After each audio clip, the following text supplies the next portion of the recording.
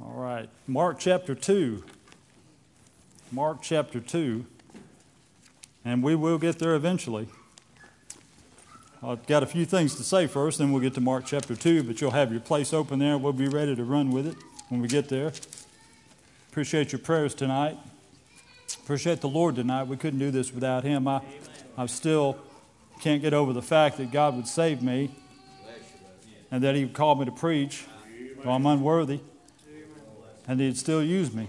Even though I messed up a lot of times, even after I got saved, He still forgives and helps and heals and restores.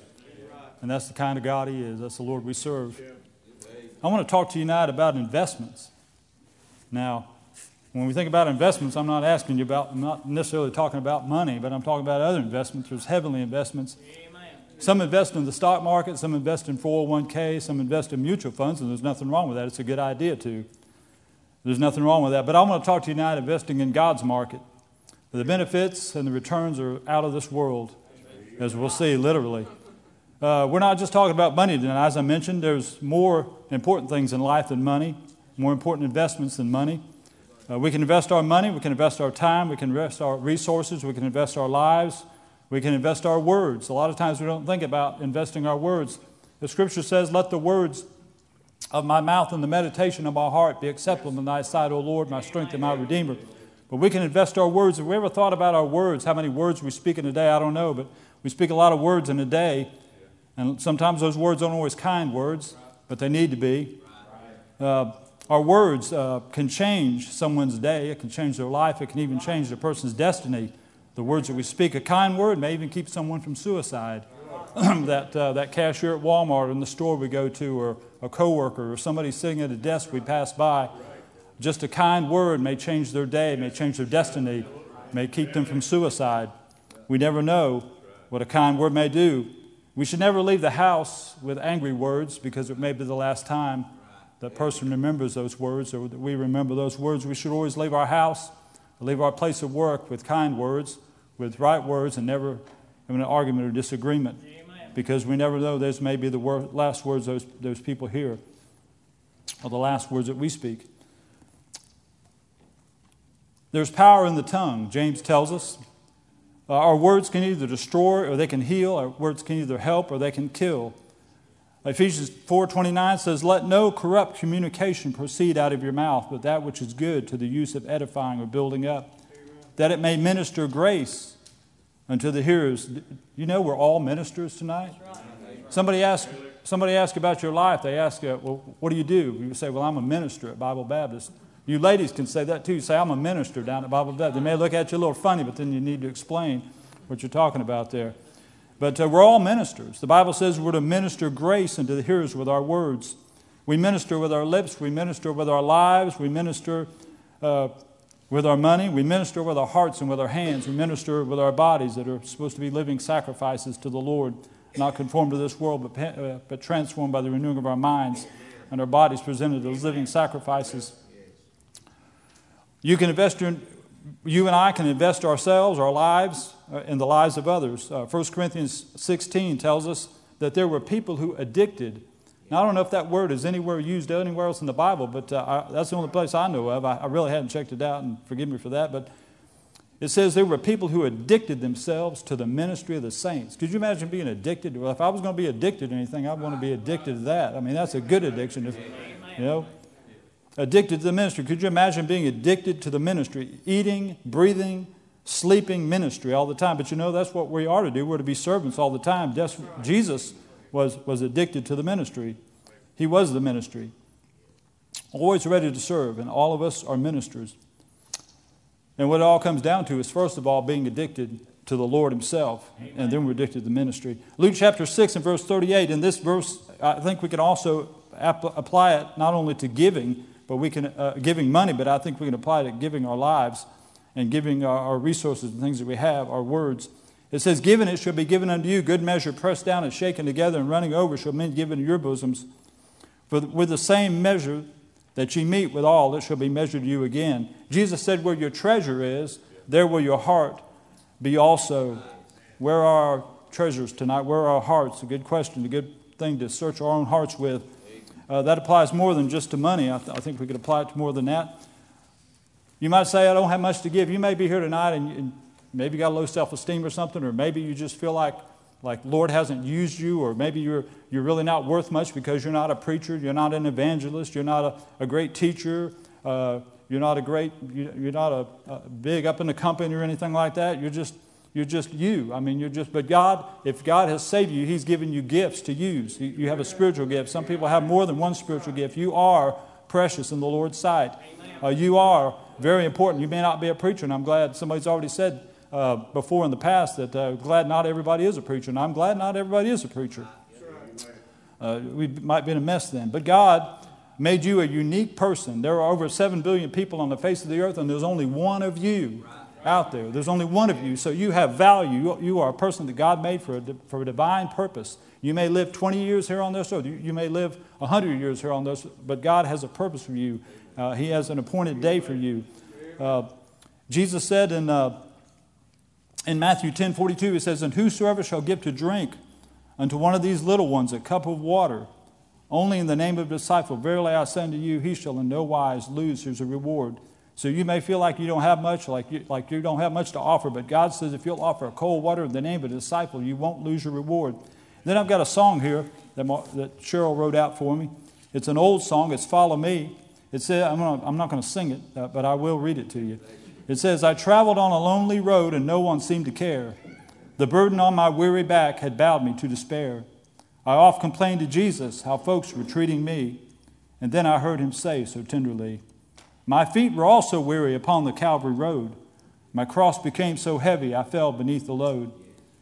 And He says, "Be faithful, weary pilgrim. The morning I can see," and I'm glad He can see the morning. He can see what we can't see. "Just lift your cross and follow close to me."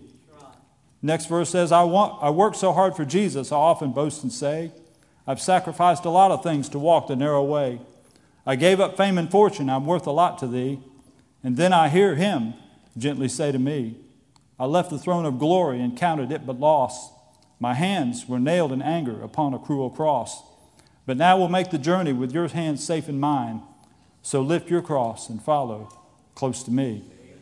And the last verse is, "O Jesus, if I die upon a foreign field someday, 'twould be no more than love demands, no less could I repay. No greater love hath mortal man than for a man to die. These are the words He gently spoke to me. If just a cup of water I place within your hand, then just a cup of water is all that I demand. But if by death to living they can thy glory see, I'll take my cross and follow close to Thee." Just take the cross and follow close to Him. That's an investment. That's an investment that will bring eternal rewards. There's nothing better than following Jesus. I followed a lot of things in this world, and sometimes even after I've got saved, I started to follow some other things, but the Lord, He kind of brings you back. And those other things aren't worth following. They're just temporary things that don't last. And we have to be careful of those things. There's a lot of distractions. The people, Satan and others in the world will try to get us distracted and get us off the old path. But find out where I left off here. Jesus made some investments. Jesus invested in you and me when we were worthless and unworthy. But look what He's brought us from. Look how He's worked in our lives. Look how He's changed us. He divested Himself of His heavenly glory and invested Himself in us. Jesus invested in the 12 disciples, and one of them betrayed Him. Does that mean that He failed in His investments? No, not at all. That doesn't mean that His investment was a failure. If we pray and we fast and we weep and we give and we pour our lives into someone and they walk away from the faith, we have not failed. We have not failed at all. God looks more at our faith than He does at our fruit. The Lord looks more at our faith than He does at our fruit.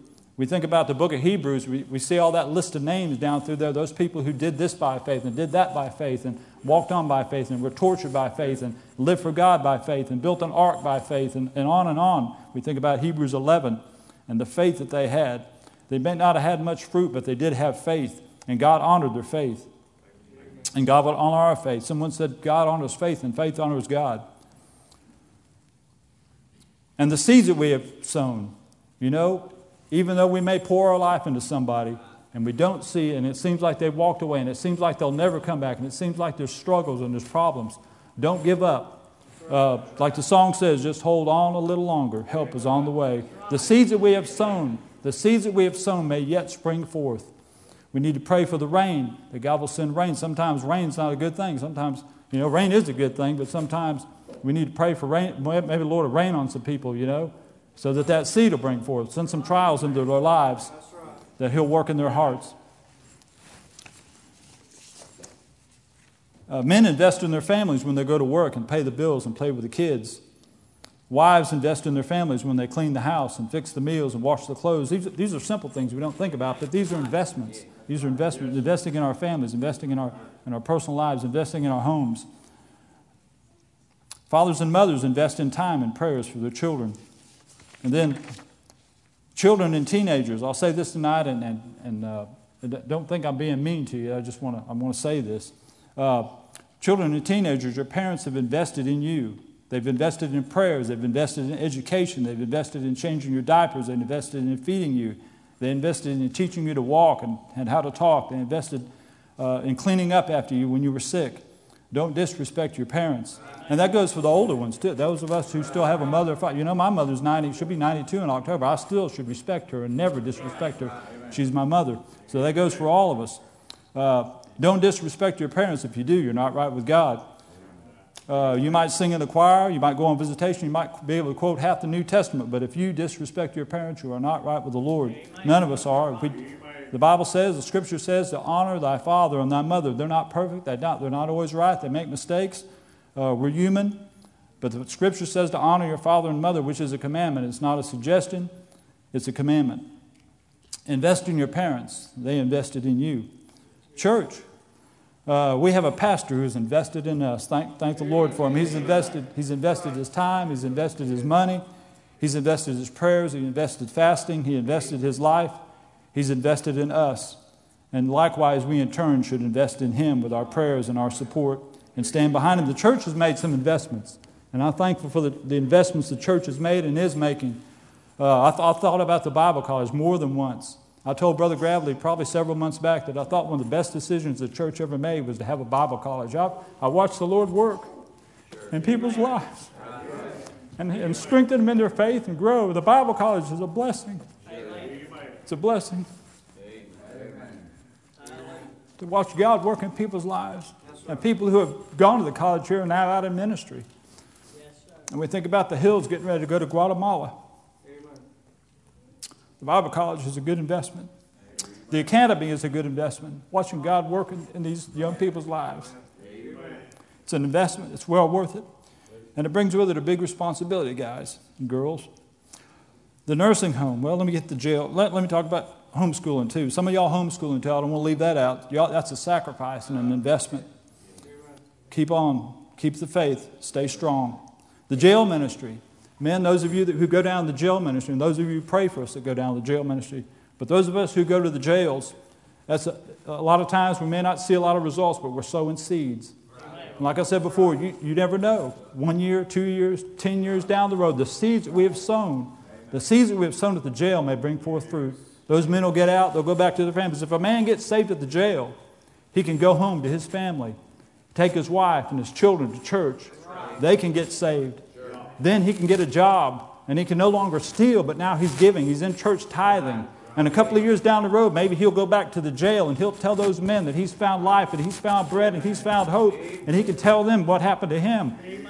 And the jail ministry is an investment. We're investing in the jail ministry. We invest in Rock of Ages. That's an investment. Thank the Lord for that ministry, the jail ministry. We're sowing seeds. Then there's a nursing home ministry. That's an investment. You may go down there, and I know it's been mentioned, Brother Gravis mentioned this before, you may go down there and those people may not even know you're there. They may not be all together there in their minds, but you're there and you're being faithful to give out the gospel. And the time you give out the gospel may be the last time they hear the gospel, and it may be the time that someone is saved by the grace of God. And you're encouraging the saints, those saints that are there at the nursing home, who look forward to you coming to the nursing home, who look forward to Sunday or whatever day you go down there, and you're giving out the gospel to them. The Lord looks at our faithfulness more than He looks at our fruit. He looks at our obedience and our faithfulness more than He looks at our fruit. If you teach Sunday school, it's an investment. The Scripture says, be not weary in well-doing, for in due season we shall reap if we faint not. I'm thankful for the security here. A lot of times, people do things, those guys that walk around with them things in their ears, that's security. And I'm glad we have security. They are an investment. They are investing their time. And there's cameras up around here, cameras on the outside of the building. They are investing in our physical well-being as well as our spiritual well-being. And I'm thankful for those men, the security. Those who clean the building are an investment. Those who cut the grass are an investment. Those who show up for Sunday school are putting an investment in their own personal spiritual lives. Those who read the Bible are investing in their souls. Then I want to talk to you about missions. Giving to missions is an investment. It's an eternal investment.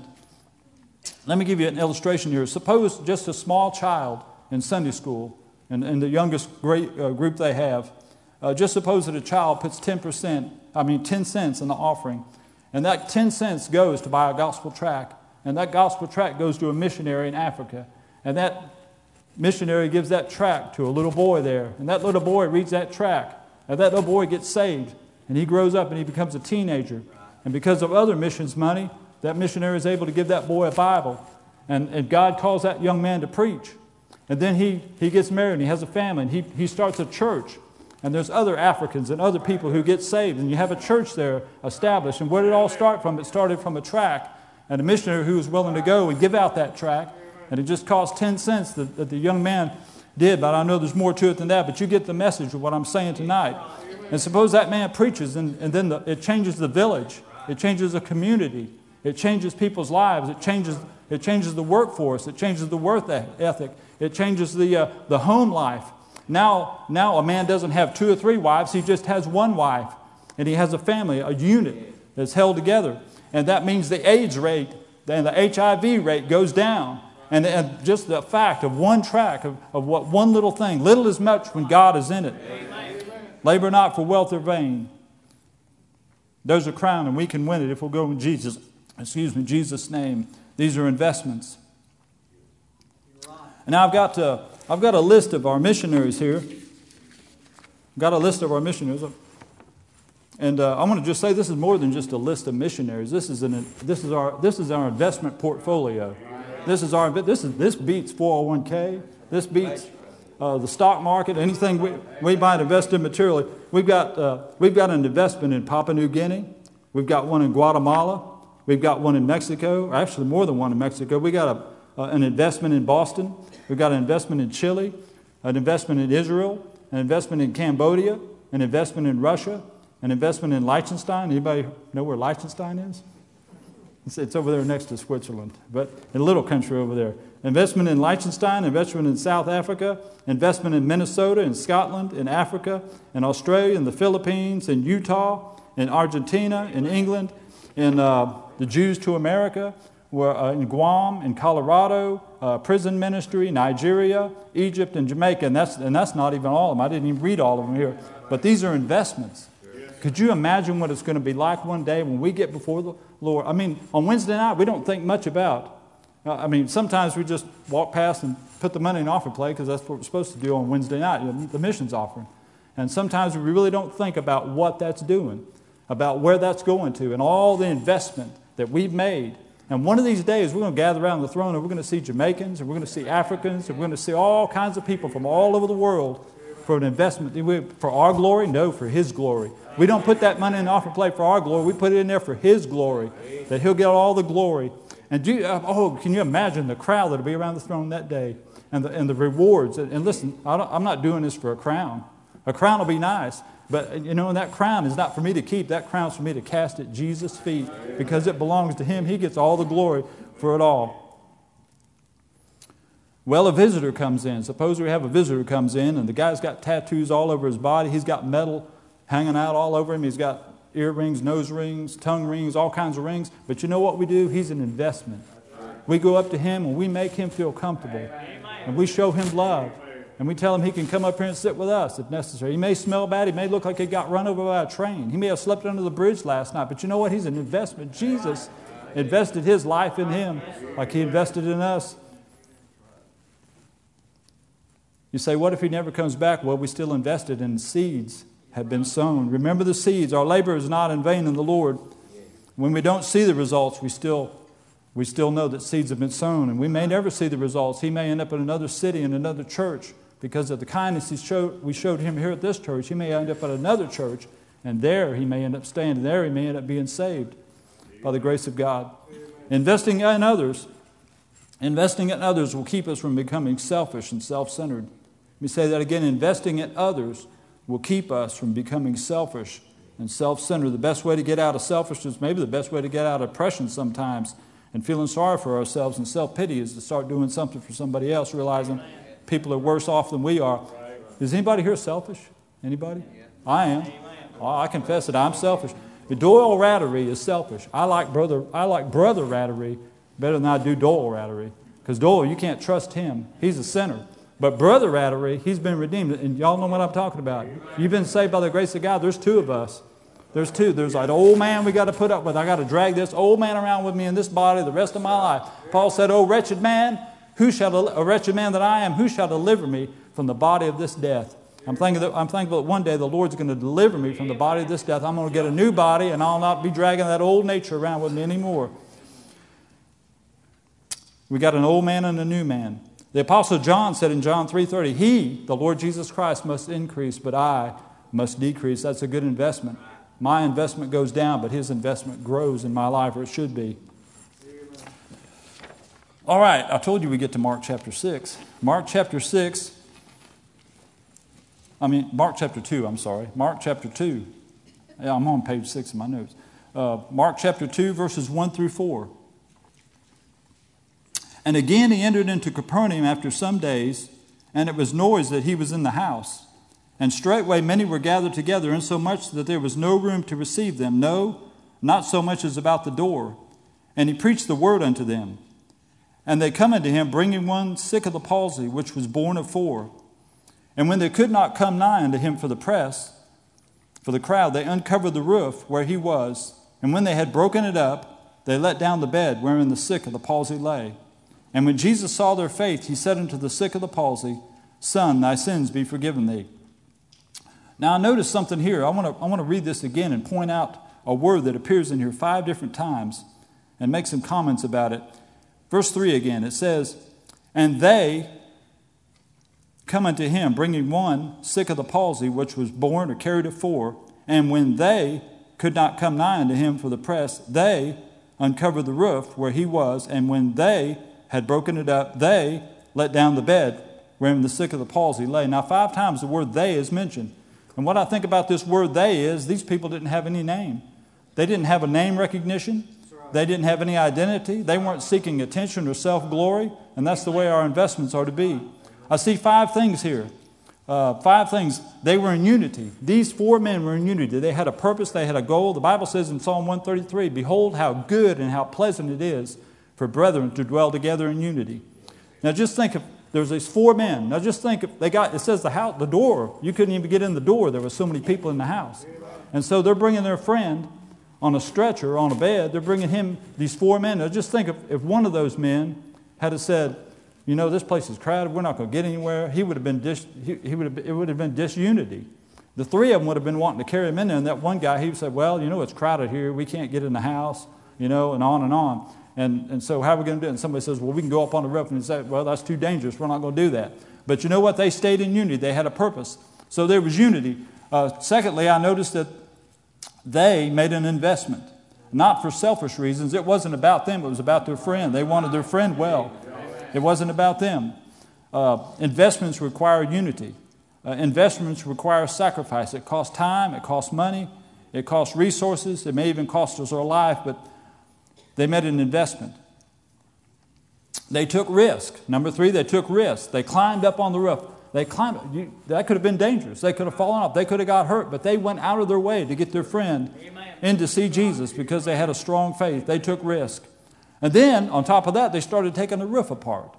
Now, what would you do if you had a bunch of people at your house and, you were having a church service there or whatever, there was something going on, and somebody was up on your roof taking your roof apart, trying to get in? I mean, you're going to be wondering what's going on here. These guys come to somebody's house. I don't know if they knew him or not. It doesn't tell us. But these people are up on the roof taking the roof apart. It's dangerous. That's risky. That's radical, trying to get somebody to the Lord. But they had faith. Hebrews 11:6 says, but without faith it is impossible to please Him. For he that cometh to God must believe that He is, and that He is a rewarder of them that diligently seek Him. Our investment should always be done by faith and not in the flesh. Number 5, they didn't get any recognition, as I've already mentioned. They were just theys. Just theys. No names were mentioned. They didn't get their name in the bulletin on Sunday. They didn't get a write-up in the paper. They didn't make the 6 o'clock news. They were just theys. The theys know it's not about them, but it's about Him. I want to be one of those they Christians. There's other theys in the Bible. Acts chapter 4 and verse 31 says, and when they had prayed, the place was shaken where they were assembled together, and they were all filled with the Holy Ghost, and they spake the word of God with boldness. Again, there's unity here that says they were all assembled together. That's why it's important for us to assemble, right, church? That's why it's important for us to assemble. Unity. Then they had a purpose, and they made their investment. And the Lord blessed them. Mark chapter 7, verse 32 says, they bring unto Him a deaf man. Mark 8:22 says, they brought unto Him a blind man. Psalm 126 says, they that sow in tears shall reap in joy. Those tears that we shed in secret that nobody sees when we're in our prayer closet, we're in that private place of devotion that nobody sees, but God sees. He said He'd reward us openly. Those who pray in secret, He would reward us openly. Those who fast in secret, He would reward us openly. Those who give in secret, He would reward us openly. There have been some days in my life and in your life who have invested in our lives. There's been parents, there's been pastors, teachers, evangelists, churches, friends who have invested in our lives. The day that you were saved, God was working behind the scenes. And we don't even know all the details of what God was doing the day we were saved.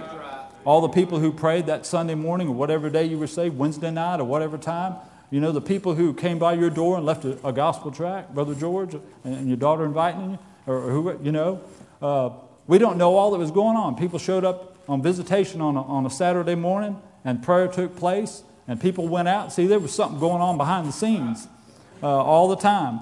And that if you were saved at church, they were singing in the choir, and they were preaching, and they were leading singing, and they were playing instruments, and they were praying. There was people out in the congregation. If they saw you come in, they thought you might have been lost. If they didn't know you were a visitor, they're praying there in their hearts for the Lord to save you or to work in your heart.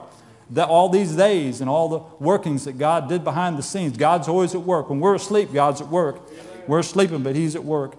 And tonight they were in the prayer room. And the ladies, they were in the prayer room. And you know, I didn't think about this until tonight when I was thinking about this message. But you know what? There's prayer going on over here, and there's prayer going on over here. And you know what's right in the middle? The congregation is. I never even thought about that before.